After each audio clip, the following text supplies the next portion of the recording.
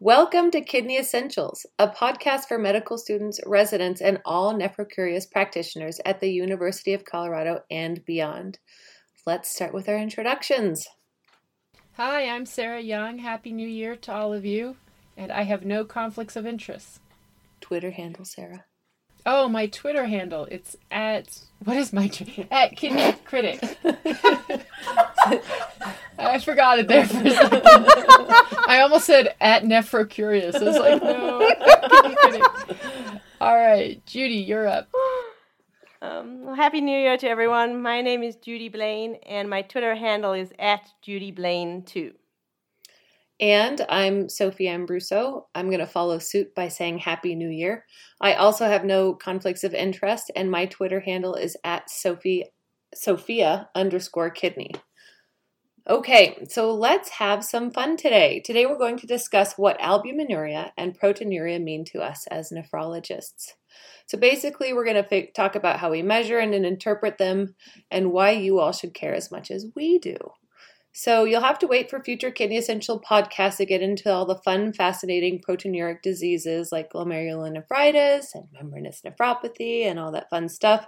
We do have a resident expert here, Dr. Judy Blaine, but you'll have to wait. So let's start with our case. Okay, let's start with the case. Your primary care colleague consults you for a 45-year-old woman with poorly controlled type 1 diabetes mellitus, complicated by diabetic neuropathy, retinopathy, and hypertension with previous stable microalbuminuria. It has progressed to 800 milligrams per gram of albuminuria and 1,600 milligrams per gram of proteinuria. She has 2+ protein detected on dipstick, no red blood cells, white cells, or CAS identified on microscopy. The patient's serum creatinine has risen from 0.6 milligrams per deciliter to 1.1 milligrams per deciliter over the last 2 years. So, based on what we know about this patient, you guys, what is our greatest suspicion for her cause of albuminuria and CKD? I'm going to start because that's an easy question. I'm going to take the easy question. So, given that she's 45 and has several complications of her type 1 diabetes and most specifically retinopathy, she probably has diabetic nephropathy. It's by far the leading suspect here. And that's further supported by the fact that her urine shows no cellular CAS, no RBCs, no red blood cells to suggest she has another GN. And the likelihood that it is diabetic nephropathy is also strengthened by the fact that the case mentions that her diabetes has been poorly controlled. And we know that elevated blood glucoses and poor control of your diabetes is an independent risk factor for albuminuria and diabetic kidney disease. Okay, I'm just going to pipe in here and say GN that Sarah said earlier means glomerulonephritis, if any of you are not familiar with that. But moving on, so you guys are confident that this is diabetic nephropathy. Would you do anything else to work up this patient? I definitely would. The gold standard for diagnosing diabetic nephropathy is a kidney biopsy, but we don't biopsy all diabetics. And we'll get to this in another case. But in order to make sure that we're not missing anything else, we should do some other testing. So other things that can present with protein or albumin, more likely protein in the urine, are plasma cell dyscrasias. So you would want to check a serum protein electrophoresis or an SPEP, a urine protein electrophoresis or a UPEP, and kappa and lambda-free light chains. And again, we'll go into what these tests mean and what they're used for in later episodes. And certain infectious diseases such as hepatitis B or hepatitis C can also be associated with increased protein in the urine. And so we'd want to do tests for those, do serologic workup for HCV and HBV. And I just want to elaborate on something Judy said. She said we don't biopsy everyone who has diabetic kidney disease. And the reason is that would just be feasibly very difficult. About 40% of type 2 diabetics and 30% of type 1s will have diabetic kidney disease. That would be a lot of biopsies to do. So that's why we don't do that on everyone. Great. I agree. It's generally a clinical diagnosis, and we'll talk about that later in another case. which is actually why I chose diabetic nephropathy case, because I want to keep this actually pretty simple. We're focusing on proteinuria and albuminuria, and not all the many glomerular causes of albuminuria and proteinuria. So since we will be doing a diabetic kidney case podcast at a later time, we're not going to elaborate much more on that here. So getting back to our proteinuria, Sarah, what is 16 milligrams per gram? I think you meant 1600. So 1600, yeah. I think you meant 1600 milligrams. Sure did. Yeah. Let me rephrase. So, what is 1600 milligrams per gram of proteinuria? Okay, so what that is that's a spot protein in which we measured both the protein in that spot urine sample and the creatinine in that spot urine sample, and we divided the amount of protein by the amount of creatinine to give us those milligrams per gram units. And we always standardize a random urine to the amount of creatinine in there. It helps us account for the fact that it's not a 24-hour urine. So I'm just going to go on to the next part, which is the gold standard for measuring protein is a 24-hour urine. But those are quite cumbersome to do. You have to have the patient wake up one day. The first time they pee in the toilet. Then all day after that, and the first time the next morning, they pee into a urinal and they bring that in. And then on a 24-hour urine, we measure the total amount of protein in that 24-hour urine, and then we measure the total amount of creatinine. And the way we figure out whether that urine is actually collected correctly is by the amount of creatinine excreted. So most women will excrete between 10 to 15 milligrams per kilogram of creatinine in a 24-hour urine, and most men will excrete between 15 to 20. And if they're considerably far off of that, most of them have collected sufficiently less than that, then you know it's not a full 24-hour urine. Okay. Thanks. That was really helpful. So, Judy, Sarah just discussed how we measure protein in urine. Then why are we caring about albumin or albuminuria for this patient? Isn't that just another protein? So albumin is special to nephrologists because it's really a marker of podocyte injury. And we know that in a lot of diseases, the more injured the podocytes are, the worse the prognosis, the renal prognosis. And the reason that albumin is a marker of podocyte injury is that podocytes make up the glomerular filtration barrier, and the main job of that barrier is to keep albumin in the blood and to keep it from leaking into the urine. And so when a lot of albumin leaks into the urine, we know that there's damage to the glomerular filtration barrier, in particular damage to podocytes. You can get other proteins in the urine. For instance, you can get immunoglobulins in the urine, and that's generally not a marker of podocyte damage, but more a marker of a plasma cell dyscrasia. So you have overproduction of immunoglobulins, like you might have multiple myeloma or a monoclonal gammopathy of unknown significance. And then occasionally you can get increased production of other proteins like TAM-Horsfeld protein, which is a marker of tubular injury. But albumin is really what we look for when we're looking for damage to podocytes and to the glomerulus. Okay, so basically we can measure albuminuria, and that's very specific to albumin, of course. And then if we're measuring proteinuria, we're measuring albumin plus immunoglobulins plus TAM-Horsfeld protein plus all these other proteins. Is that correct? That is correct. All right. All right. Well, how do we measure albumin on spot urine to estimate a 24-hour albuminuria collection? So it's similar to the way we use a spot protein to creatinine ratio to approximate a 24-hour urine protein collection. And the assumption we make is that at steady state, an individual will excrete about 1 gram of creatinine a day. And so in that spot ratio, the bottom number is essentially 1. And so we can use the amount measured on a spot corrected for the creatinine to estimate either the amount of albumin for an albumin to creatinine ratio or the amount of protein for a protein to creatinine ratio to estimate either the total amount of albumin excreted in the urine a day or protein excreted in the urine per day. Okay. So we're just making an assumption that everybody, even though we know it varies for most people, everybody pees 1 gram of creatinine a day. So the measurement is milligrams per gram, and it's generally a good estimate, correct? That is correct. Okay. So why don't we do a ratio calculation with a 24-hour collection? So in a 24-hour collection, you've actually asked the person to bring in all the urine they've produced in a 24-hour period, and you measure the amount of protein or the amount of albumin in that 24-hour collection. So you do not need to normalize it to creatinine. As Sarah mentioned above, we use the creatinine just as a marker to make sure that the person has done the 24-hour urine collection properly, so that they haven't either over-collected their urine, like maybe collected a day and a half or 2 days' worth of urine, or under-collected their urine, like maybe only collected half a day's worth of urine. Excellent. You'd be surprised how many times I get this question from trainees. So, all right. Sarah, you also mentioned that we collected 24-hour creatinine when checking a 24-hour albumin. Did we just talk about that?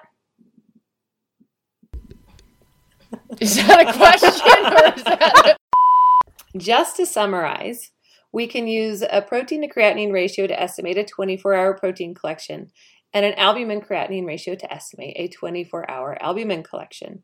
However, we do not use ratio calculation with a 24-hour urine collection. However, we should still measure creatinine in a 24-hour urine, as it will tell us if we have an adequate collection. Have I summarized that okay? Yep, that's absolutely correct. Okay. I hope that we got that one down pat for everybody. All right, so back to the consult. The term microalbuminuria was used. Are those small, tiny little albumin particles? They are actually not. Actually, the very first time I heard that word, I thought they might be, but they are not. It's actually not a good term. It simply means albuminuria that's below the detection level of the typical dipstick used in a doctor's office. So it's generally albuminuria in the range of 30 to 300 milligrams per gram. And the reason it came to be widely used is that it was used in a lot of clinical research trials as a marker of how effective a particular drug or treatment was. But we've actually moved away from the use of that term. Okay. Do either of you use that term? You know, we don't use the term. The term is often raised to us by primary care doctors who will say, I sent off a microalbumin to creatinine ratio and it was positive. So the term is out there. It's in the lab. But we're really trying to move more to just albuminuria instead of microalbuminuria. Because microalbuminuria is, again, not referring to small particles of albumin, but referring to somewhere between 30 and 300 milligrams of albumin in the urine.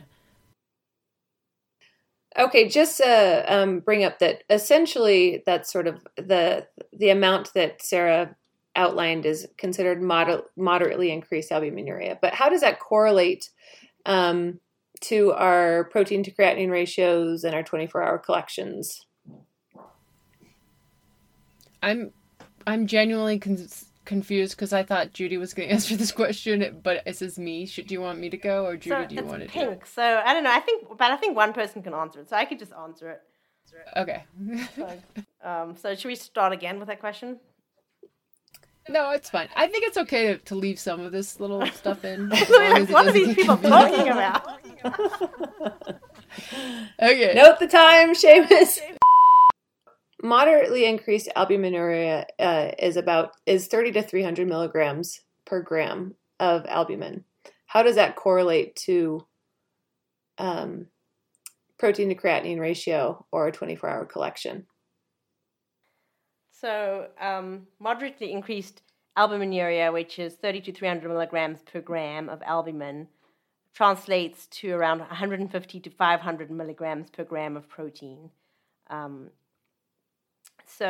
And the reason that we focus on these levels is that at levels above 30 milligrams per gram or 150 milligrams per gram, your risk of increased cardiovascular events and the risk of kidney disease progression goes up very significantly.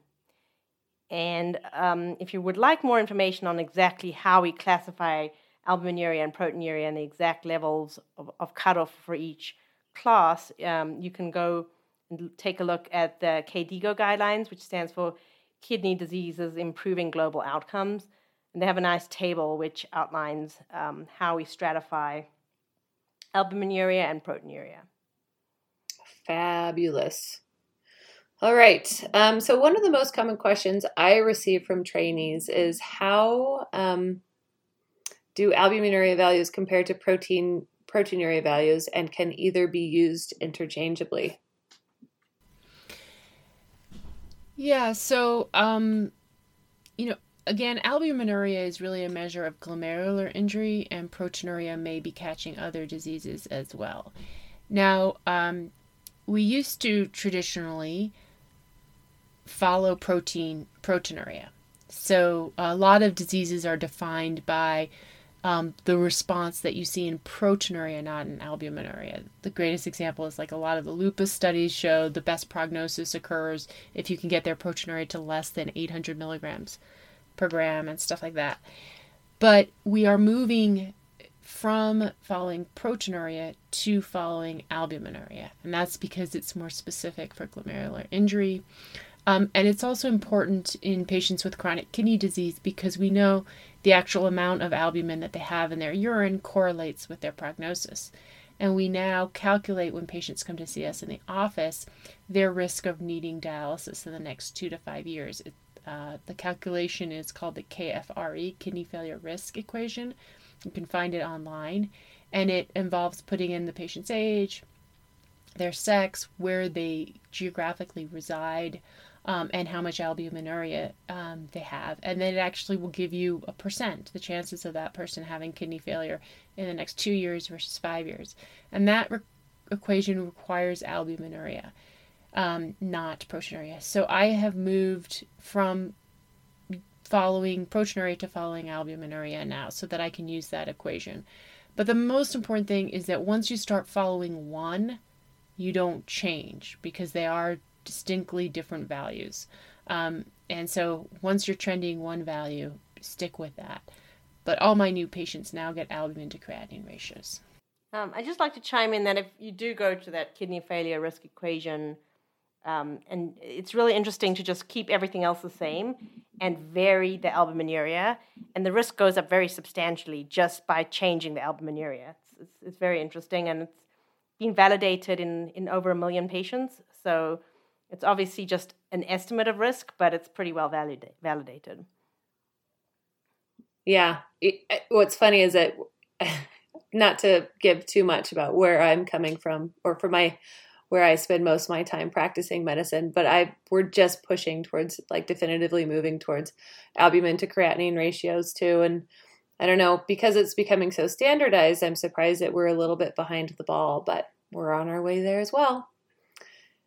Anyways, moving on. When is the albumin to creatinine ratio not reliable? I think Judy touched on this earlier in the podcast, which there are some diseases that are not glomerular diseases. So the most obvious one is,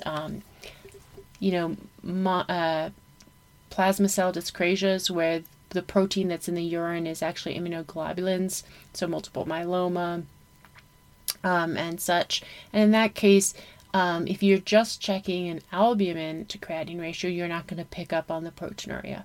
But if you check a protein to creatinine ratio, you will find an elevation. And so it is helpful when you're looking for the cause of someone's renal disease and proteinuria to check both early on. But then once you've decided where the disorder is, to then just trend one of them. Okay. What if your institution doesn't have the capability of checking a urine albumin? Can a paraproteinemia, multiple myeloma still be detected?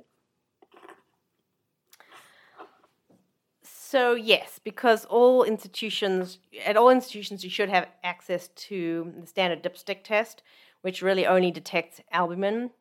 So if the dipstick only shows negative or trace albuminuria, but the proteinuric measurements are high, that should really raise your suspicion for a plasma cell dyscrasia and definitely warrants further investigation with an SPEP, a UPEP, and kappa and lambda free light chains. Great. So a dipstick can still be helpful. The good old dipstick can still be helpful. All right. Well, back to our patient. This patient has 800 milligrams of albuminuria and 1,600 milligrams per gram of proteinuria. How much is that for this person? Yeah, so that's a lot of proteinuria. It's not a ton of proteinuria. So you know, I would say it's a moderate amount of proteinuria. It's technically severe, though. The patient's not the patient's not nephrotic, which is more than 3 grams of protein or 3.5 grams, and but you know, it's something that is definitely suggests significant glomerular injury. Okay. For a patient with diabetic nephropathy, when would you recommend a nephrology consultation? So my recommendation is any degree of albuminuria and chronic kidney disease stage 3. And that's because the albuminuria really increases their, as Judy mentioned earlier, increases their rate of progression to end-stage renal disease. So in diabetics, I like to see them when they have CKD stage 3. Okay. Yeah, I think I'm in that boat as well.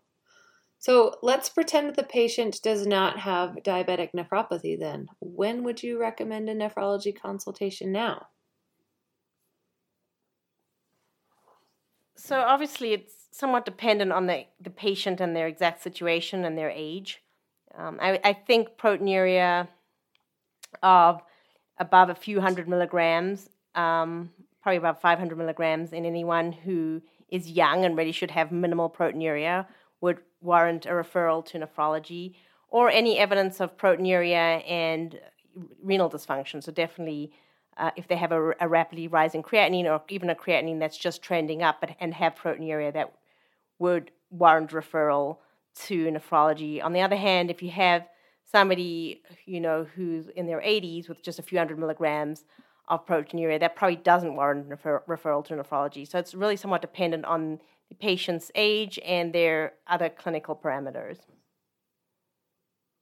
Okay. What is your cutoff for an albumin to creatinine ratio or protein to creatinine ratio to biopsy a patient?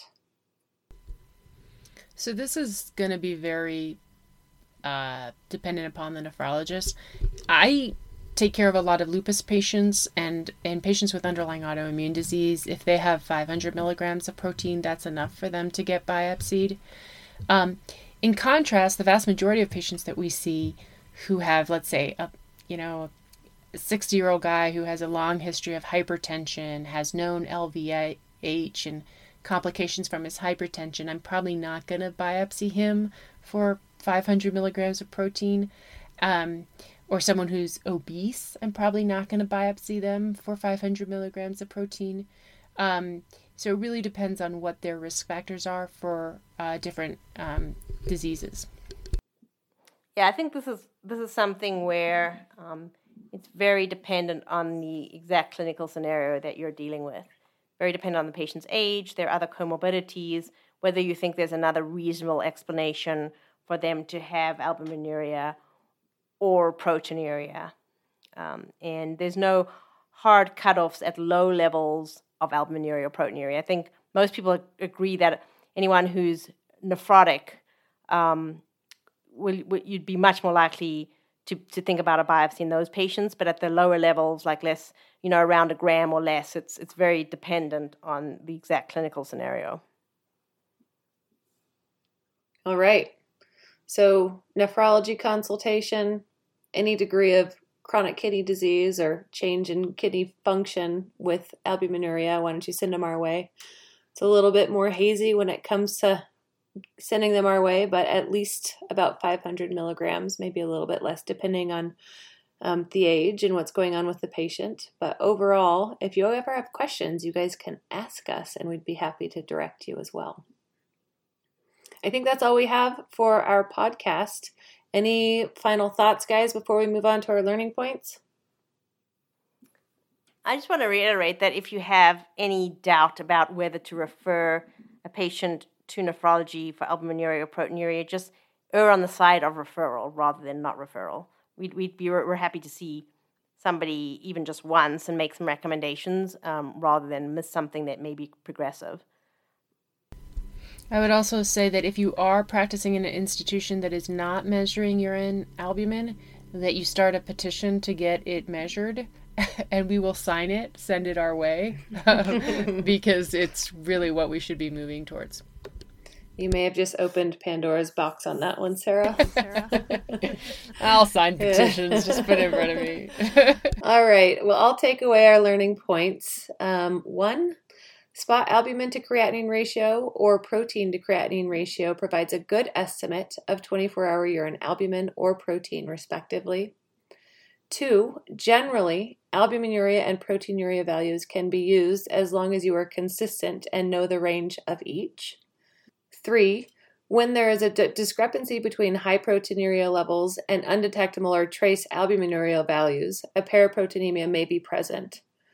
And I'll just toss number 4 in here. Please err on the side of caution and refer your patients who have albuminuria to a nephrologist if you are wondering if you should or should not. That's all we have, gang. Thanks so much for joining us. Thanks so much for joining us, but remember, we are going to be doing an extra podcast this month, a bonus podcast where we review the articles that influenced or changed our care the most in the past year. So please look for that and tune in. It's our January special. And I, for one, am extremely excited to talk about the 2 trials that have changed my practice in the recent past. Since I have it in front of me and we almost forgot, this is our legal disclaimer. This podcast is for educational purposes only. The views and statements expressed on this podcast are solely for those of the hosts. This podcast should not be used as medical advice for treatment purposes only. So sorry I just stole your thunder there, Judy. And I think you did it better than me. I think I'm passing the baton. You are now in charge of the legal disclaimer. Sarah, can you give us our credits? I can't find them. Our credits are to my son, Seamus Klingsporn, for editing our podcast, and Josh Strong, who did our little graphic for our podcast, and to the Division of Nephrology at the University of Colorado for employing us. Yes, and the Denver VA. Thanks again, all of you, for hanging out with us, and we'll see you next month with our next podcast. Thanks a lot, guys. Bye. Bye.